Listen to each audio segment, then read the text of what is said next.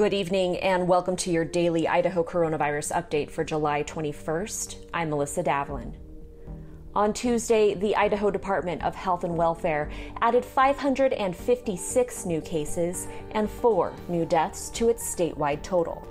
That brings the statewide total to 15,822 known cases and 126 deaths.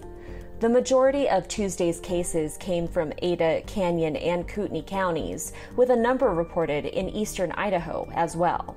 Jefferson County has reported its first death, Ada County reported 2 deaths, and Canyon County reported 1. On Tuesday evening, East Idaho Public Health District will meet to consider a mask mandate for Bonneville County. We'll see you back here tomorrow, and until then, stay safe, Idaho.